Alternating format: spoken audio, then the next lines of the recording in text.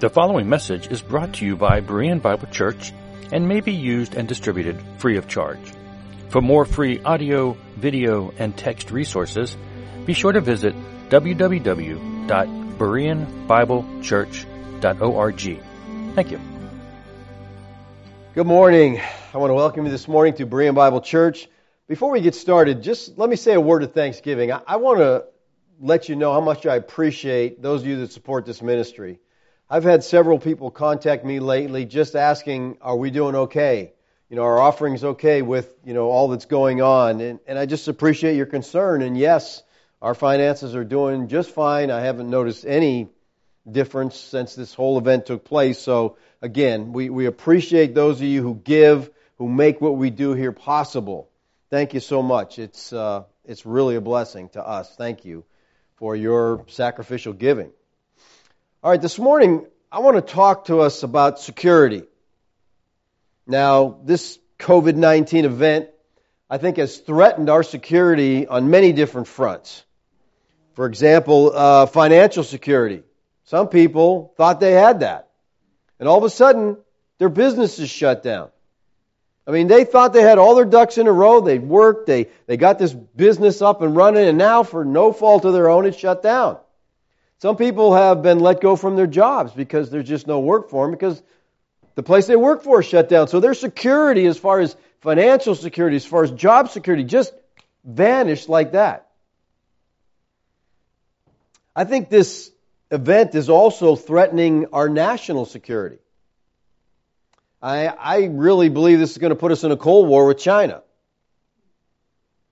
From the start of this COVID pandemic, the worldwide spread of the virus, I think, has been mirrored by worldwide infodemic of false information and fake news spread across the media platforms. I mean, it's hard to know what is real and what is... You're just hearing so much stuff that is lies. And the news media, they're coming right out and blatantly making stuff up. And then they get caught. And then it's like, oh well, because most people don't care. And I think this fake news has caused a lot of insecurity. False information can cause a great deal of fear and insecurity because you don't really even know what's happening. Last week, our Governor Blackface, Wreck-It Ralph, issued a mask mandate after 3 months into this thing. 3 months this thing's been going on. And all of a sudden now you need to wear a mask. Mandatory. The governor says science proves that the masks slow the spread of the virus. No, that's fake news. Science does not prove that at all. And he didn't cite any studies or anything to prove that. He just says it. And we're supposed to just, oh yes, okay, we believe that. It's fake news. The mandate I think he's giving and all the things our government is doing are threatening our liberty. Okay? People, I think if you're awake, by now you realize this is not about a virus. Okay? It's about much more than that. And let me tell you something that I think that from now until Election Day, we're going to see all kinds of things. The riots, the stuff that's going on, it's going to be one thing after another until election because there's a huge war going on right now to try to stop Trump from being the next president or continuing his presidency. There's a video circulating the social media platforms. I saw it on Twitter last week of a man giving a presentation to the U.S. Department of Defense. This guy is giving a lecture about the brain and a gene called VMAT2. Any of you heard of that, VMAT2? Well, he's giving this lecture to a group of men, most have suits on, some of them military uniforms. And the thing about this video, many are saying this is Bill Gates giving the talk. Well, it's not Bill Gates. All right, I saw the 4K video of it. It's very clear, and you can see it's not Bill Gates. I don't know who it is, but it's not him. But that's not the issue. The man giving the presentation talks about religion, and he shows an MRI brain scans of religious people and non-religious people. Okay, and you can see the brain scan. He's pointing out the difference between the two. And he says that the inhibition of the VMAT2 gene could, over time, cause a person's brain to shift from a religious brain structure to a non-religious brain structure. Now, VMAT2 is apparently the scientific name for what people have termed the God gene. I don't know if you've ever heard of that. The speaker says that religious people have an overexpression of the VMAT2 gene, and they can be vaccinated against this to eliminate this behavior. And he's putting this proposal forth. The project is called FunVax. FunVax. It's a vaccine to cure religious fundamentalism. Okay? References linking genes to complex human traits such as personality type and disease susceptibility around the news media, and you're hearing all these different things. But there's a book out, and I think this video probably is stemmed from this book called The God Gene. It's subtitled, How Faith is Hardwired into Our Genes by Dean Hammer. The book discusses how a variation in the VMAT2 gene plays a role in one's openness to spiritual experiences. In his book, Hammer contends that one's predisposition towards spirituality is influenced by genetic factors. More controversial, he proposes that the VMAT2 gene is one of the many potential genes that impugn on our spirituality. Hammer identifies one particular variation. He goes a change from A to C present in 28% of the alleles in his data set as a marker for the more spiritual version of the gene. Now, none of this work he's presenting has been published in scientific journals, but this is where they're going with this. So, you hear this stuff and you say, well, is our government working on a project to vaccinate people against religious beliefs? I guess anything's possible, okay? Anything is possible. I wouldn't put it, But here's what I want to tell you today. They're not going to eliminate Christians with a vaccine, okay? It's not going to happen, all right? There's nothing they can do to believers to remove them from the love of God. And that's what we have to understand. Nothing that's happening in our society, in our culture, will ever separate us from the love of God. The world we live in is uncertain. It's insecure right now. But believers have an unshakable security. Our salvation, our relationship with Yahweh is eternally secure. What's interesting in this video, they're talking not just about a vaccine, but they were talking about they can use a virus. They can spread a virus that will also affect this gene, so to speak.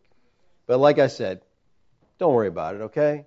Because we're secure in the love of God. I mean, they're probably doing stuff like this, but, we can laugh about it because it's not happening, okay? And I really think that if we're going to be productive Christians, if we're going to be the image bearers God has called us to be, we need to understand that our future is secure. And that's why understanding the security of our salvation is so important. It allows our fears to be dealt with. It gives us confidence for the tasks at hand and offers the emotional stability that we need. If you understand what the Bible says about God's security, you would see that the God who saves you keeps you. So to understand our security, let's look at the closing verses of Romans 8. The theme of Romans 8:31 through 39 is the love of God for His people. God is for His people and only for His people. But a lot of people mistakenly think that God is on their side. I mean, you just hear that from everybody. It just blows my mind when you see Pelosi get up and talk about God. I'm like, you just slaughtering babies as fast as you can, but, God is on your side, right? Well, Hitler thought God was on Germany's side, right? And we hear that same language from our politicians in this country. Grand claims that, oh yeah, God is on our side, and, obviously He's on our side because we believe in Him. So what about you? Is God on your side?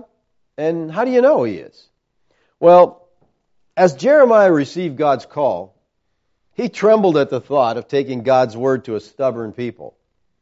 But the Lord assured him, the Lord said this to him, "They will fight against you, but they will not prevail against you, for I am with you, declares Yahweh, to deliver you." Man, that is people with a powerful statement. I am with you, okay? Because if God is on your side, who cares who's not? Right? I mean, it's a winning thing, all right? John Piper writes this: God is entirely for us and never against us. None of our sickness is a judgment from a condemning judge. None of our broken cars or failed appliances is punishment from God. None of our marital strife is a sign of His wrath. None of our lost jobs is a penalty for sin. None of our wayward children is a crack of the whip of God's retribution. If we are in Christ, God is for us, not against us, in and through all things, all ease and all pain. Now, I think he's a little bit out of line there in the sense that just because God is for us doesn't mean He doesn't chasten us. Because He does chasten us for our sin. And when a believer chooses to live in sin, there's consequences for that. Bad circumstances don't mean that we've sinned, but bad circumstances could be a chastening from the God who is for us. As whom He loves, He chastens. Now, the passage that we want to look at this morning, Romans 8:31-39, is all about security. Okay? The ultimate security, the greatest security you'll ever think about is your security with the Lord. Our salvation is eternally secure. God is for us, and nothing at all, ever, can separate us from His love. We have assurance, and this assurance gives us hope. And hope strengthens us through every kind of trial or circumstance we're going through. Let me ask you something. Is our salvation ultimately due to our faithfulness to God or to God's faithfulness to us? Now, you know, if you answer that wrong, you're going to have insecurity, okay? If it's up to you, you're going to be dealing with a lot of insecurity. Early in this chapter, we see that God has a plan. So let's back up. We looked at Romans 8:28 in this series earlier.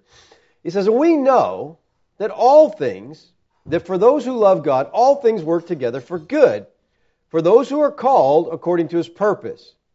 For those whom He foreknew, He also predestined to be conformed to the image of His Son, in order that He might be the firstborn among many brethren. And those whom He predestined, He called. And those whom He called, He also justified. And those He justified, He also glorified." All right? So the plan was to justify some people and then glorify those people. And this is an unbroken chain. Whoever God predestined, and that's the idea of laying out beforehand who He wanted, who He was choosing. He calls those people that He predestined, and He glorifies those people. He doesn't lose anybody along the way. No one slips through the cracks. Nothing can undo or interrupt the plan of God. It sweeps from foreknowledge to predestination all the way to glorification. We're secure because salvation is all of God. Now, through the years, the subject of eternal security has been hotly debated in theology. You know, there are people who have always believed and still believe that salvation, which is granted in Christ, can be lost. That's just, first of all, I think it's not a biblical position at all. But I think it's a bad position for Christians to hold because you're always like, oh no. But see, people hold to this because they can keep people in line. It's a way to control people. All right, if you don't do this, you might lose your salvation. And people use this to bring fear and to try to keep people under control. If you don't tithe, you could lose your salvation. I mean, stupid stuff like that, but they try to use it to keep people in line. Do I have the power to forfeit my salvation by rejecting Christ, by denying what I once believed and just simply stepping away? Or can a vaccine destroy my faith and my eternal security? These questions are answered in this text. In this text, Paul uses 7 rhetorical questions. Why 7? Well, in Scripture, 7 represents qualitative fullness, completeness, totality. This is the complete picture, people, on security. Romans 8:31 says, "What shall we say to these things? If God is for us, who can be against us?" Now, the first thing we have to ask is, what things? What are these things? And, of course, there's different views on this. Some people think that he's referring to everything he said so far. I guess that's possible, but I think Paul is talking more what he has said from Romans 5:1 to 8. And let me try to explain why. The theme of this section, 8:31 through 39, is the love of God. And this is the second time in the letter that Paul has spoken of God's love. The first time was in Romans 5:1 through 11. And the argument of this text is the same argument that he uses in 5:1 through 11. There's really not even much added here to 5:1 through 11 in terms of the actual argument. Thomas Schreiner, commenting on Romans 8:31 through 39, writes this: "These verses function as an inclusio with 5:1 through 11, for both texts feature the confidence that comes from the hope of believers." Now, the theme of 5:1 through 11 is summed up in 8:31 through 39. And those who are justified are also glorified because of the love of God effective through the death of Christ. Salvation is secure. And those who have left Egypt are going to be brought to Canaan, even though suffering awaits them on that journey. Now, the parallels between 5:1 through 11 and 8:31 through 39 are remarkable. They both stress the certainty of future glory in the midst of suffering. And that's the whole thing. He's trying to reestablish or get us to understand here about God's love for us. Because when you're going through bad times, people tend to question that. Because we have this mentality that, if God is for us, then everything's going to be coming up roses. No. Okay, you heard the story, the powerful story that Sharon shared this morning. All right? People who go through great afflictions and yet rejoice in their God. So the whole idea of security brackets this whole section from 5:1 to the end of 8:30. And Paul's question, if God is for us, who can be against us, expects a negative answer. Okay? Nobody. When Paul says if God be for us, he's not saying maybe he is or maybe he isn't. In the original text, this is a first-class condition, and it can be translated since God is for us or because God is for us. And there's really no truth more fundamental in all God's Word than this truth that God is for us. Because of Yeshua, once and for all, the question is settled. God's for us. He's on our side. All that God is, all that He has, all that He does on behalf of His people. Hopefully you understand the significance of that. If the God who created the universe, the most powerful being that ever existed, is on our side, okay, we're done. We win. Can't lose. It's all good. Because He is on our side. But the problem is, people question that. Well, I don't know. I did this. And so maybe He's not on my side. No, people, that's not what He's saying. He says, if God is for us, who can be against us? Some scholars think this statement preserves part of a primitive hymn or kind of a pre-Pauline confessional. We see the same idea in Psalm 56:9. Then my enemies will turn back in the day when I call. This I know, God is for me. David knew that God was for Israel. And as Israel journeyed from the land of Egypt through the wilderness to the promised land, it was a journey filled with danger. But God's presence was with them, and the Israelites could respond to the fears that welled up in their hearts and cry out, if God is for us, who can be against us? It doesn't matter. These words were most likely often repeated as the Roman believers watched the gates being opened in the Colosseum as lions ran to tear their bodies apart. These words would be a triumphant testimony to the faithfulness of God and their future glory. Now, the intention is not to say that no one is against them. That's not what he's saying here. But that their opponents or their enemies will not be successful. How do believers know that God is for them? Well, Paul tells us in the next verse. He says, He who did not spare His own Son, but gave Him up for us all, how will He not also with Him graciously give us all things? This is a typical Hebrew argument, arguing from the greater to the lesser. It's an a fortiori argument.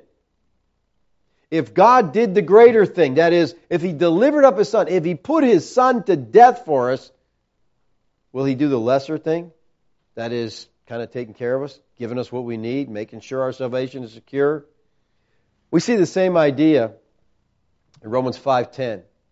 For if while we were enemies, we were reconciled to God by the death of His Son, much more, again, an a fortiori argument, much more, now that we're reconciled, shall we be saved by His life. Now, if when we were enemies, when we hated God, He came to us and reconciled us to Himself, now that we've been reconciled, and thus have become friends with God, we shall be saved by His life. It's one of the most magnificent statements of the security of the believer that we have in the Bible. If anyone has any question about whether having believed in the Lord Yeshua, you're safe and secure, you just think about this text. It should ease any fears that you have. Because if He saved us when we were enemies, now that we're His friends, He'll surely do something that is less, and that's keep us in the salvation that we have. We shall be saved by His life. In the Greek, there's a particle that intensifies the statement. It can be translated as even, and is commonly used to magnify the action of the verb. You might translate it, He who did not spare even His own Son, but delivered Him over for us all, how will He not also with Him freely give us all things? Many scholars think that Paul may have had in mind another situation where a father didn't spare his own son. You know, God told Abraham to offer his son Isaac as a burnt offering. So he makes the long journey to the mountain of God, where Isaac carried the wood, and Abraham the knife and the fire, and he binds his son on the altar, and he raises the knife to strike the fatal blow, and the Lord stops him. In Genesis 22:12, He said, "Do not lay your hand on the boy, or do anything to him, for now I know that you fear God, seeing you have not withheld your son, your only son, from me." Now, hopefully you can see the similarities here. To a point, the stories run parallel, but only to a point, because Abraham didn't spare his son, but God intervened and saved Isaac. Like Abraham, God didn't spare his son, but this time, the fatal blow fell. He didn't stop Himself from putting His son to death. He gave Him up for us all. So the question is, well, who delivered Yeshua to die? The Bible says Judas gave Him up. The Bible says Pilate gave Him up. The Bible says Herod and the Jewish people and the Gentiles gave Him up. The Bible says we gave Him up. It even says Yeshua gave Himself up. But Paul is saying the ultimate thing here, that in and behind and through all these human actions, God was giving up His Son to death. This was an action of God. And Peter captured both man's part in crucifying Christ and God's underlying act to give up His Son to die for us. In Acts 2:23, he says, "This Yeshua, delivered up according to the definite plan and foreknowledge of God." He makes it, listen, this was God's plan. This was God's doing. Then he says this, "You crucified and killed." So they were involved in that, but it was all part of God's plan. The early disciples understood this, and we see this in Acts 4:27-28. "For truly in this city there were gathered together against your holy servant Yeshua, whom you anointed, both Herod and Pontius Pilate, along with the Gentiles and the peoples of Israel, to do whatever your hand and your plan had predestined to take place." So they're just carrying out the plan of God. So who delivered up Yeshua to die? Octavius Winslow in the 19th century wrote this, "Not Judas for money, not Pilate for fear, not the Jews for envy, but the Father for love." Then he adds this, "In this great transaction we lose sight of His betrayers and His accusers and His murderers, and we see only the Father, travailing in the greatness of His love to His family. People, the argument here is if God loved us so much that He put to death His Son, what else would He do for us? Anything and everything. Verse 32 is an allusion to Isaiah 53:6, in which the Father hands over the Son to death. Isaiah 53:6 says, all we like sheep have gone astray. We have turned everyone to his own way, and Yahweh has laid on Him the iniquity of us all. The death of Yeshua was due to the initiative of the Father. The Father willed the Son's death for the benefit of the elect. Isaiah 53:10 says, yet it was the will of Yahweh to crush Him. He has put Him to grief. When His soul makes an offering for guilt, He shall see His offspring. He shall prolong His days. The will of Yahweh shall prosper in His hand. It was the Father's intention from the beginning that the promise He made to Abraham, that all nations shall be blessed, would be fulfilled through the death of His Son. And Paul says that He gave Him up for us all. Now, some of those who teach universalism would use this verse as to try to make their case, but Paul's not a universalist. When he refers to we or our or us in this text, in the context, he's talking about believers. Remember, Paul is writing to the saints. Look at Romans 1:6 and 7. He says, including you who are called to belong to Yeshua, the Christ, to those in Rome who are loved by God and called to be saints. Grace to you and peace from God our Father and the Lord Yeshua the Christ. He is writing to the called, to those who are loved by God and called saints. This is a message to the saints. Now, the with Him here takes us back to our union with Christ, a theme that's hammered out in chapter 5 and chapter 6 of this gospel. All believers are in Christ. We share all He is and has. That's what happens when you trust Christ. You are put in Christ. You are made in one with Him. You have union with Him. So, people talk about losing salvation. I say, you got as much a chance as that happening as Christ does getting kicked out of the Trinity. You're in Him. That's security, people. He says, with Him graciously give us all things. The term graciously is from the Greek charizomai, which is a cognate of the Greek verb keros. Everything that God gives, even the ongoing provision to His people following their salvation, is from His grace. God's grace in giving believers all things is never earned. It's never limited. The ultimate benefit in this context is eschatological. He's writing the transition saints and says, you're going to be glorified. Believers, God has accepted Christ's death in our place, satisfied eternal justice through Him, and declared us righteous. And since that's the case, then what are we going to do when we struggle with doubts? Because it happens. Well, what we're supposed to do is go back to the source. God didn't spare His own Son, so when you desperately need Him to stand in your place before God's wrath, He didn't spare Him. He put Him up for you. We frequently turn to our experiences and wonder if God loves us. And it's sad in this country because we're so spoiled that the slightest thing seems to cause us to question the love of God. It's not our experience. It's the question we have to ask is, what does the Scripture say? That's the important thing. Experience is never proof of the love of God. The Word of God is. Are you going through a difficult time during this pandemic that causes you to wonder, has God abandoned us? Then think about God's sacrifice of His Son for you and no longer question His love and faithfulness. That's what I tell people. I don't know if God loves me. You look to Calvary. The greatest example of love you're ever going to get. He put His Son to death for you. Now, verses 33 and 34 use the forensic terminology of a law court. It says, who shall bring any charge against God's elect? It's God who justifies. Now, to bring any charge is literally the idea to speak out to. It was used as a judicial term in the ancient world to imply legal accusation.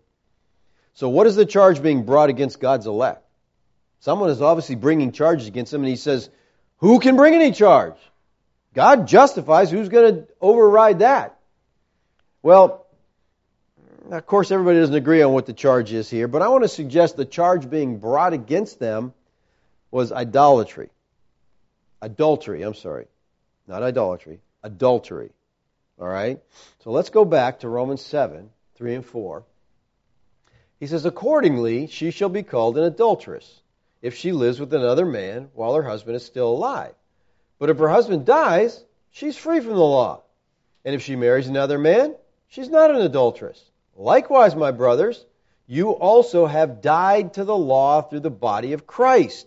So he's making an illustration here, so that you may belong to another, him who has been raised from the dead, in order that we may bear fruit to God. Now, the you here is plural, referring to Jewish believers. Paul draws an inference from the previous illustration noted by you also. Just like the husband died in the previous verse, he says, you also died. Now, to die here is a passive indicative. You were made dead to the law. The passive voice points to the sovereign, gracious work of God in applying the work of Christ to them regarding the reign of sin and the jurisdiction of the law. It points back to our having become united with Christ in His death. You used to be in a covenant relationship with the law, he's telling them. You used to have this obligation to which you were mandated to bring about fulfillment, but that's changed. You were made to die to the law. In other words, literally you were put to death. You were killed in regard to the law. Now, and he says if her husband dies, she's free to marry another. The second husband is Yeshua. She's married to the old covenant community, but he died. And now she's married to Yeshua. There's no adultery. Many scholars suggest that in verses 33 and 34, Paul is alluding to Isaiah 50, verses 8 and 9. This marital context for this charge against God's people being adultery, I think, is supported. If we look at Isaiah 58 and 9, he says, He who vindicates me is near. Who will contend with me? Let us stand up together. Who is my adversary? Let him come near to me. Behold, the Lord Yahweh helps me. Who will declare me guilty? Behold, all of them will wear out like a garment. The moth will eat them up. Now, if we look at the context of these verses, we find that the prophet has been explaining the marital status of Israel after God sent her into exile. We go back to verse 1. Thus says Yahweh, where is your mother's certificate of divorce, with which I sent her away? Or which of my creditors is it to whom I have sold you? Behold, for your iniquities you were sold, and for your transgressions your mother was sent away. Later, Isaiah writes, 61:10, I will greatly rejoice in Yahweh. My soul exult in my God, for He has clothed me with garments of salvation. He has covered me with the robe of righteousness. As a bridegroom decks himself like a priest in a beautiful headdress, and as a bride adorns herself with her jewels. Then in chapter 62 he says this, I spread out my hands all day to a rebellious people who walk in a way that is not good, following their own desires. You know, Paul could be deliberately feeding off the divine marriage theme, and it could be in this context that the significance of the charge of adultery should be read. Paul is saying, in effect, there is no charge that can be brought that would nullify the relationship that God is bringing His church into. Consummation of divine marriage. There's no charge at all that's going to affect this in any way. And if Paul is alluding to Isaiah 50, then the term the elect is even more striking, because now it's the church, not Israel, who is God's chosen servant. Believers can face the day of judgment with confidence, just as God will vindicate the servant in Isaiah, so too the heavenly court will clear believers.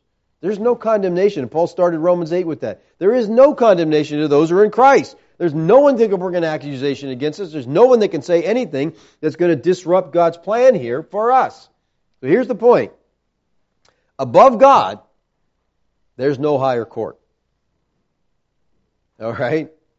And if God is the one who acquits you, if He declares you righteous in His sight, no one can appeal, no one can call for a mistrial, no one can look to another court higher God's sentence is final and it's total.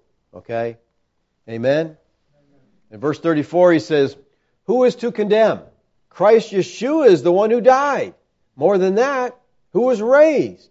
Who is it at the right hand of God? Who indeed is interceding for us?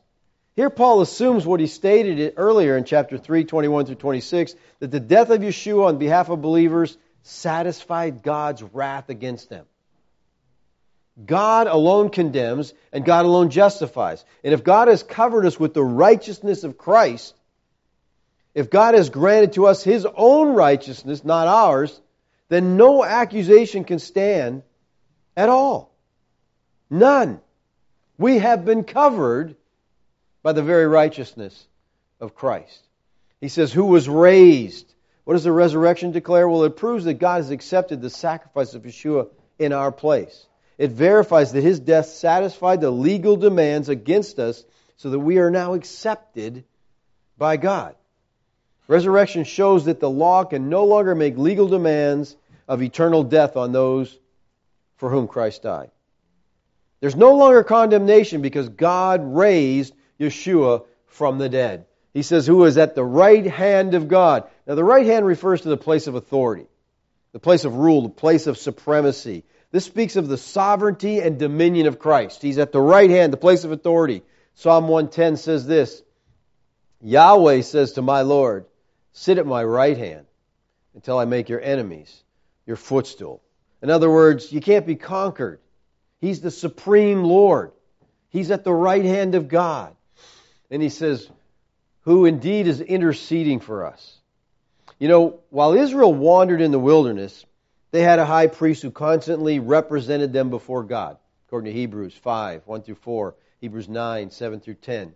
Throughout their journey, they faced spiritual and moral temptations, as well as dangers from enemies who sought to prevent them from reaching their inheritance. And because of this, the ministry of the high priest was crucial. He offered sacrifice for the sins of the people. He interceded for them.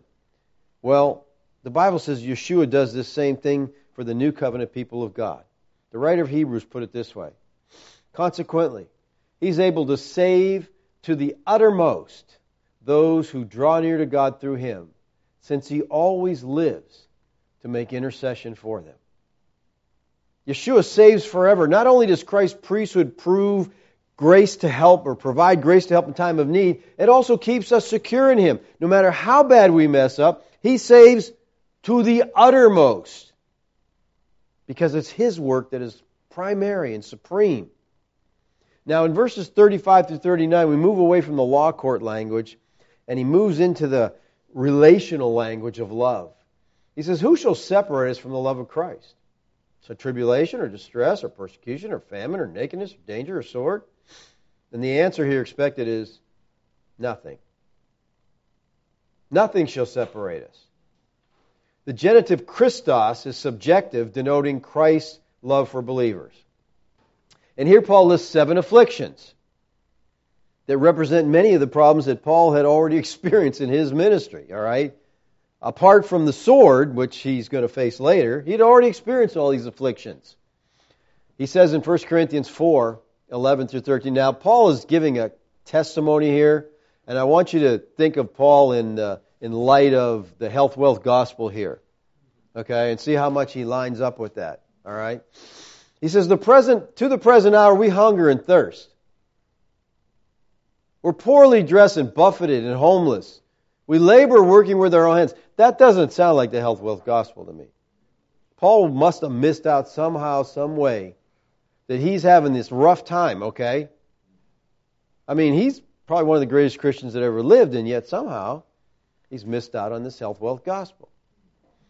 When reviled, he says, we bless. When persecuted, we endure. When slandered, we entreat. We have become and are still like the scum of the world, the refuse of all things. Who shall separate us from the love of Christ, he says. And then he says, well, shall tribulation separate us? And tribulation means a pressing or pressure. It came from the language of the vineyards. The treading of grapes, it's the pressure that bursts.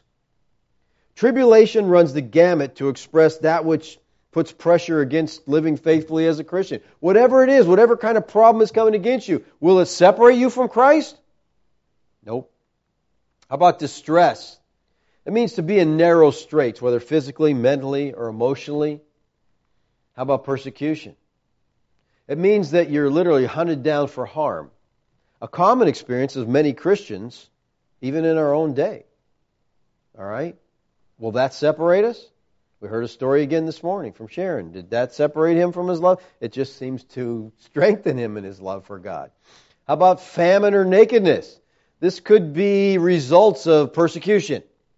Okay, because you're persecuted, you don't have, economically maybe you're cut off. You don't have what you need to take care of yourself anymore. You're not in a good state. Will that separate you? He says, no. Or danger. This could refer to any kind of danger. And then he says the sword. This implies the ultimate opposition, martyrdom for faith. Now, all those were eschatological sufferings of the transition saints. They were dealing with this. But I want you to realize that all these things could happen to us. We can have persecution. I think it's starting. We're seeing it right now where these Democratic governors are saying, oh, the church is not essential and you can't meet.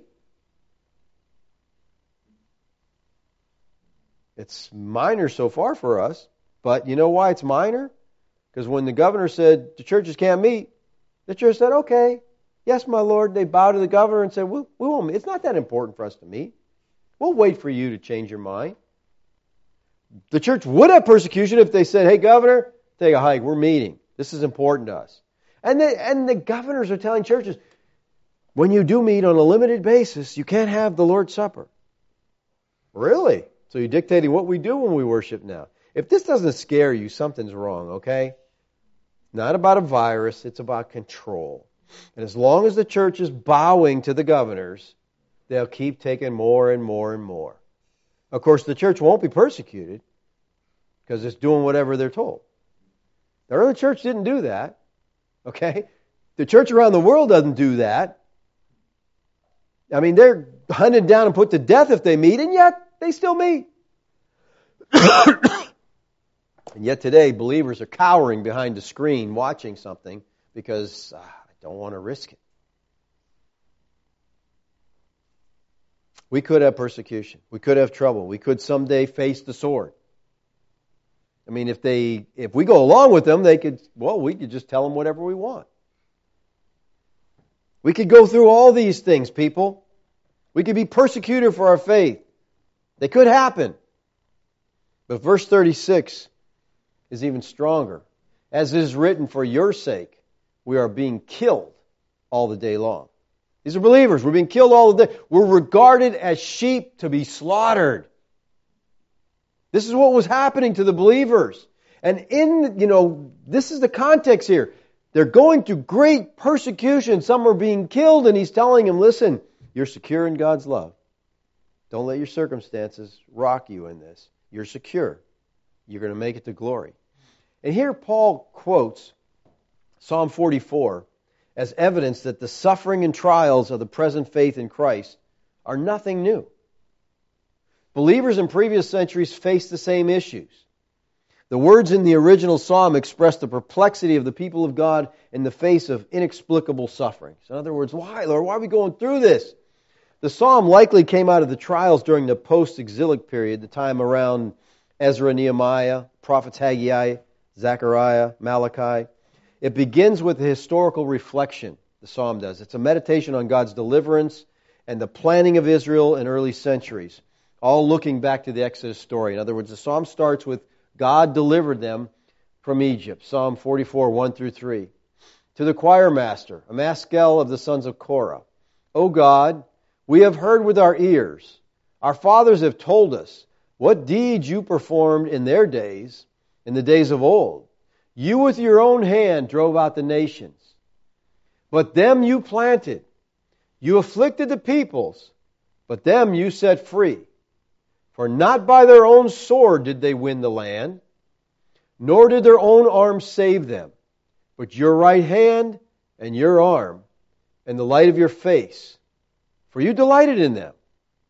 And then following with a confession of God as King in confidence, they delivered they bow before, they're just saying that, listen, God, you're absolutely in control. You're sovereign. And yet in their anguish, we see one of the Psalm's longest stanzas. Though they had continued in the faithfulness to the Lord, they felt rejected because persecution is coming. They felt like they had been given over to their enemies as sheep to be eaten. Dishonor and humility overwhelmed them due to the reproaching them. He says in Psalm 44, 9 through 16, "But you have rejected us and disgraced us and have not gone out with our armies." They're losing battles and they're like, what's happening here, Lord? You have made us turn back from the foe. And those who hate us have gotten spoil. You have made us like sheep for the slaughter and have scattered us among the nations. You have sold your people for a trifle, demanding no high price for them. You have made us the taunt of our neighbors, the derision and scorn of those around us. You have made us a byword among the nations, a laughingstock among the peoples. All day long my disgrace is before me, and shame has covered my face at the sound of the taunter and reveler, at the sight of the enemy and avenger. Then they plead their case. They had not turned their back on the Lord or turned from following Him, yet it seemed as though He had given them over to their enemies. We see that in verse 17 through 19. And as happens so often in Hebrew poetry, the answer to their dilemma comes in the last stanza, verses 20 through 26. There they understand something of the reason for their plight. Yet, for your sake, we are killed all the day long. We are regarded as sheep to be slaughtered. Does that sound familiar? See, the reason for their suffering was precisely because of their union with the Lord. God was not removed from them in spite of their circumstances. He had not abandoned them. Rise up. Come to our help. Redeem us for the sake of your steadfast love. Now, the last word is precisely what Paul had in mind when teaching us the assurance comes through Christ's love, the steadfast love.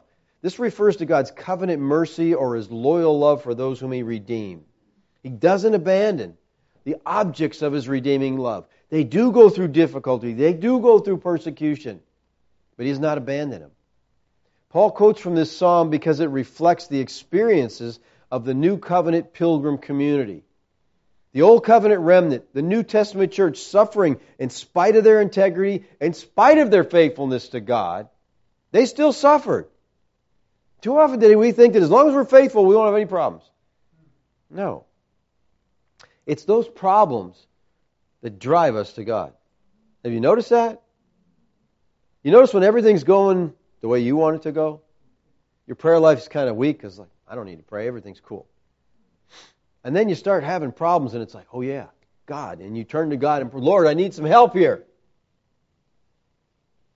And it has a way of driving us to Him. You know, martyrdom is a terrible reality for some of God's people scattered around the world. And we hear about this every week as they present the persecuted church. We hear about things that are just even hard to believe. But hopefully you see from this text that Yeshua still loves you, even though you may be going through a hard time. Yeshua still loves you, though you may be out of money. He still loves you, though your body may be wasting away. He still loves you, though you may be persecuted for your faith. He still loves you, though your marriage may be falling apart. He still loves you, though the world may be against you. Yeshua loves you, though you may feel like a lamb being taken to slaughter. You know, trouble can take away a lot of things from the people of God. It can take away our happiness. Right? I mean, wow, they were in a difficult situation. I heard one preacher say that, you know, the kingdom of God is unaffected by whoever is president. And I agree with that in the sense that the kingdom of God goes on. Okay? They can't stop it, they can't affect it. But, here's where I disagree. Who's president or who's ever in charge affects the quality of life the citizens are experiencing while under that reign. Okay?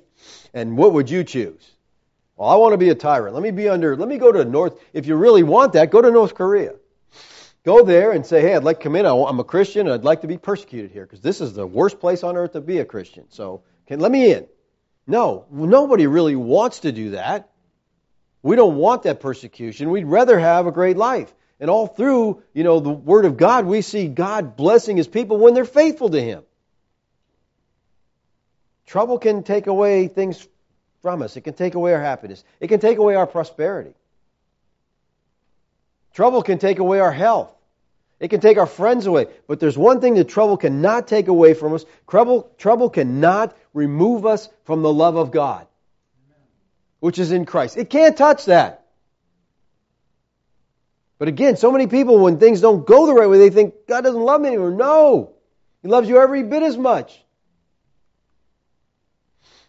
Know in all these things, He says, we're more than conquerors through Him who loved us. Now, this is talking to people who are being martyred, who are suffering for their faith, and He says, in all these things, we are more than conquerors. More than conquerors, there's one word in the Greek, it's hupernikao. You're familiar with that word, nikao, right? Nike, conquer. It's the word for conquer. He says, you're more than conquerors. You're more than winners. We are super conquerors. Sweeping victory, overwhelming victory. The anticipation of suffering and death should not deter the members of the pilgrim community because we are super conquerors. In all these things is possibly the translation of a Hebraism, which means despite all these things. Despite all these things, all these sufferings we're going through, we're more than conquerors. We're going to be victorious. The history of the Old Covenant people demonstrates the faithfulness of God and His commitment to His people. Not even judgment and exile could bring God's people away from the love of God. His covenant to Abraham was not abandoned. It's just moving towards fulfillment in their day. Paul wanted these transition states to understand that their glorification was not founded on their goodness. It was founded totally and only on God's election. It was not founded on their wisdom. It was founded on God's call. It was not founded on their personal submission. It was founded on God's justification. It was not founded on their perseverance. It was founded upon the power of God to keep them. And what holds that all together is His underlying covenant love for His people.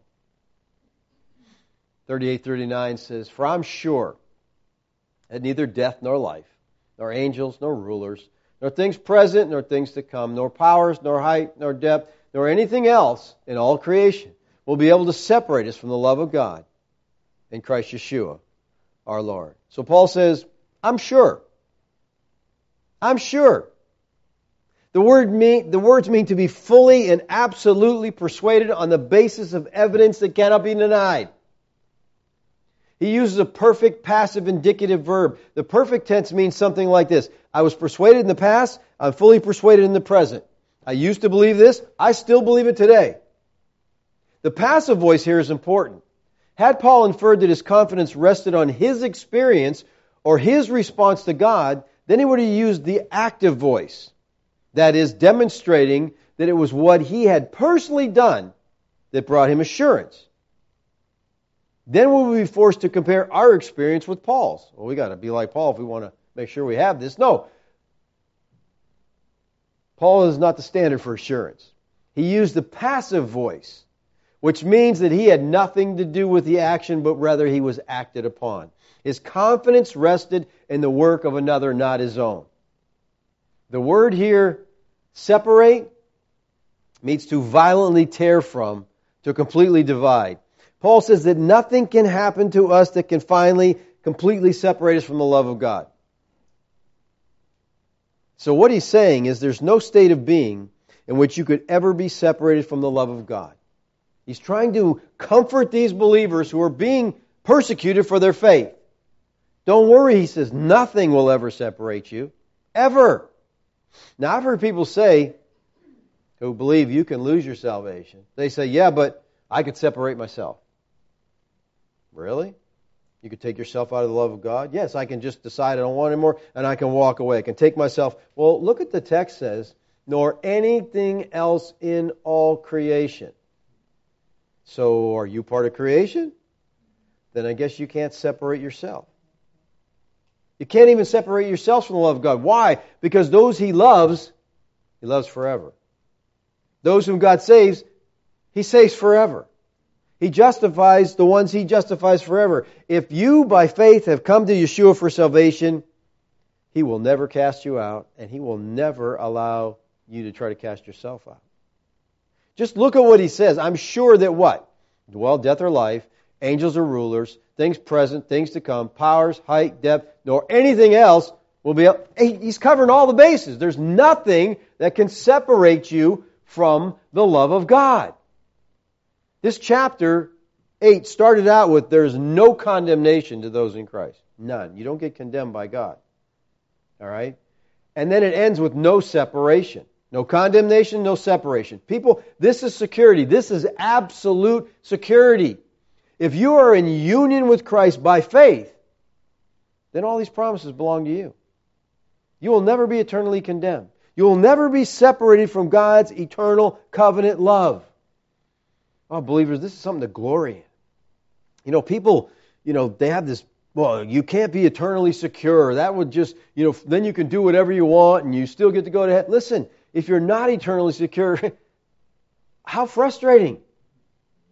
You never know, God, does God love me now? Did I mess up and now He's not loving me? Or what a frustrating way to live. But when you have the absolute assurity that God is for you, this gives you confidence in life.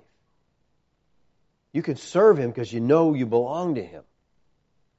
People, we need to glory in this. We need to apply this. We need to enjoy. We need to sing about this. We need to rejoice in God's forever covenant love for His people. If ever He loved us, He loves us forever. And again, keep in mind that the context here is the suffering that they're going through. Difficult times. Because that causes us to start questioning, doubting. Don't doubt. Look to Calvary. It's not about your experience. It's about God's Word. Let's pray. Father, we thank You for the ultimate security that we have in You. That it doesn't really matter what happens in this life. It affects our quality of life, but it'll never affect our relationship with You. It won't affect our eternity. They can come up with all the vaccines and viruses they want to try to eliminate the God gene. But Father, we're secure in You. Thank You for Your Word, Lord. Thank You for Your grace to us, Your children. We understand that if ever You loved us, You love us forever. Thank You for that, Lord. Amen. Okay, questions, comments about anything we talked about? Just so you know, it's 72 degrees. I don't know, it just feels cold. Feels like the state takes over to 76. 72. And all them smart thermostats. I don't know who this question is from. They don't say, but it says, thank you for allowing our questions. I'm wondering, since God has taken away our sin in Christ, and God can still chasten us, since God sees us as His Son, does this mean He chastens His Son, our Jesus? Blessing and thank you. No, it doesn't mean He chastens His Son. See, God sees us. He sees the reality of our life. Okay, it's not like, I can't see what they're doing because they're in Christ and they're all covered. That's our position, people. Our position is we're righteous in Christ. We have to make a distinction between our position and our practice. Our practice is supposed to line up for who we are, but that's what God chastens us for, is our practice. Because sometimes we don't live like we should. We don't do what we should. So He, as a good father, spanks His children and says, get in line. No, He doesn't chasten His Son. Because we are in Christ, that's our position, our unity. But our practice is important. And see, nothing will ever change our position. Our practice can't alter that. But our practice can get really messed up at times. And He has to deal with us because of that.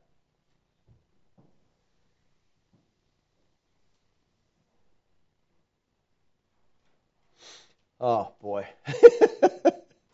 All right, Tanya. She says, do you think the George Floyd news is a false flag to distract us? That wasn't part of the sermon. Absolutely. Okay? Absolutely. Listen, there is so much wrong with that George Floyd story. So much. Watch the video. You got a cop kneeling on his neck like he's posing, for 8 minutes. Everybody get their picture? Everybody get the videos? Look what I'm doing. There's so much about that is wrong, okay? I said this earlier. I don't know if I said it to you all, but I said it as we met earlier, that listen, between now and election, we're going to see all kinds of hell break loose, okay? The deep state, the D's, they're going to do whatever they can do to stop this. So don't, these riots are not about Floyd, okay? It's not, we're mad because you killed a black man. No. These are people being brought in from out of town, professional demonstrators. They got pallet loads of bricks being delivered. It's all set up, okay? It's all a distraction. And we have to, you got to work hard to try to find out what's actually happening, what actually is the truth. I mean, if you saw the videos of the ambulance that showed up to pick him up after he was supposedly dead, policemen get out of the ambulance. When do you know policemen drive an ambulance? And they don't try to, any ambulance, when paramedics get on the scene, they try to do something, stabilize the person immediately. They just picked him up, threw him on a stretcher, and threw him in the back, and off they went. So many things about that are wrong, okay? I know, I'm a conspiracy theorist, okay? Well, I just like to examine the facts, okay? And listen, people, we have to question everything. We really do. We have to question everything. Because so much, we know people are lying to us. We know the news media. I think it was irony that they smashed CNN and destroyed their headquarters. I'm like, CNN is fueling this thing.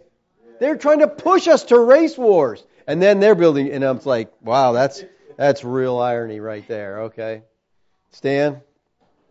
We're getting off topic, I know, but I'm sorry. I'll get you back on topic. Okay. I don't know if it was a song or something Michael Kors said a long time ago about God. He said, He cannot love us more, but He cannot love us less. Amen.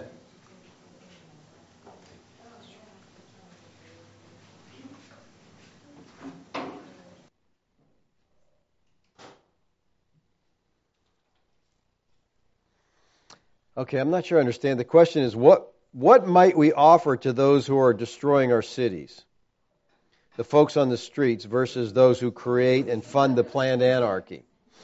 Well, see, that's the thing. I think there's some legitimate people out there that just, they want to complain. This is not right, okay? This shouldn't happen. All right, we agree with that.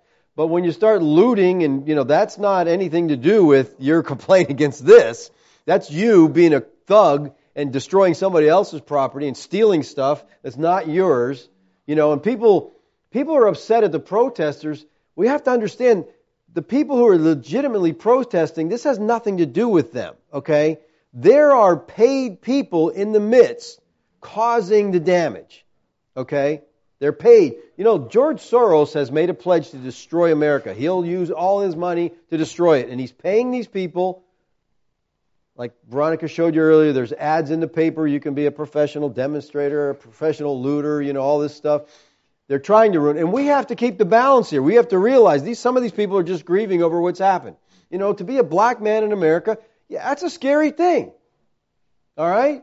I have a grandson who's biracial, and I talk to him, and I tell him, listen, you get pulled over by the cops, you just say, yes, sir, no, sir. You be as polite as, it doesn't matter what he asks you to do. When a guy with a gun tells you to do something, you ought to do it.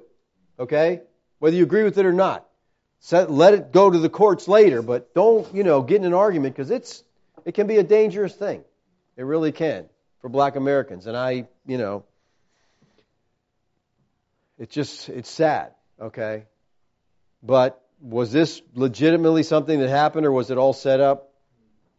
That's above my pay grade, okay? But I'm skeptical, let me put it that way, okay?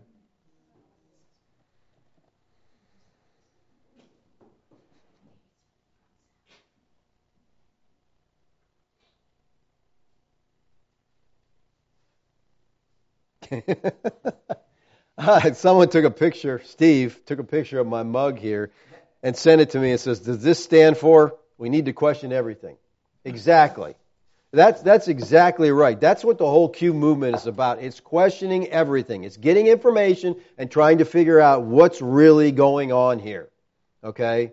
You can't believe the narrative you're hearing. You've got to do some research. I've always thought it's important to be a Berean in every aspect. Not just Bible study, but, sort out everything. You're hearing things. Don't just believe what you hear. What we tend to do, if we like what we hear, we believe it. Oh, that sounds good. I believe that. And we charge off, saying it over and over. Totally fake news. Even if you like it, do a little research and find out, is this really the truth? Because we do our own self-damage when we're pushing stuff that's not true. That somebody else said that we like, so we keep pushing it. Do the research on it and find out. Is this, when I got the video, saw the video about everyone saying, this is Bill Gates in this video. I would like it to have been Bill Gates. I don't like him, okay? But when I looked at the video, like I said, in 4K, it's like, that's not Bill Gates. Okay? So, he's bad enough. We don't need to invent more stuff to put on him.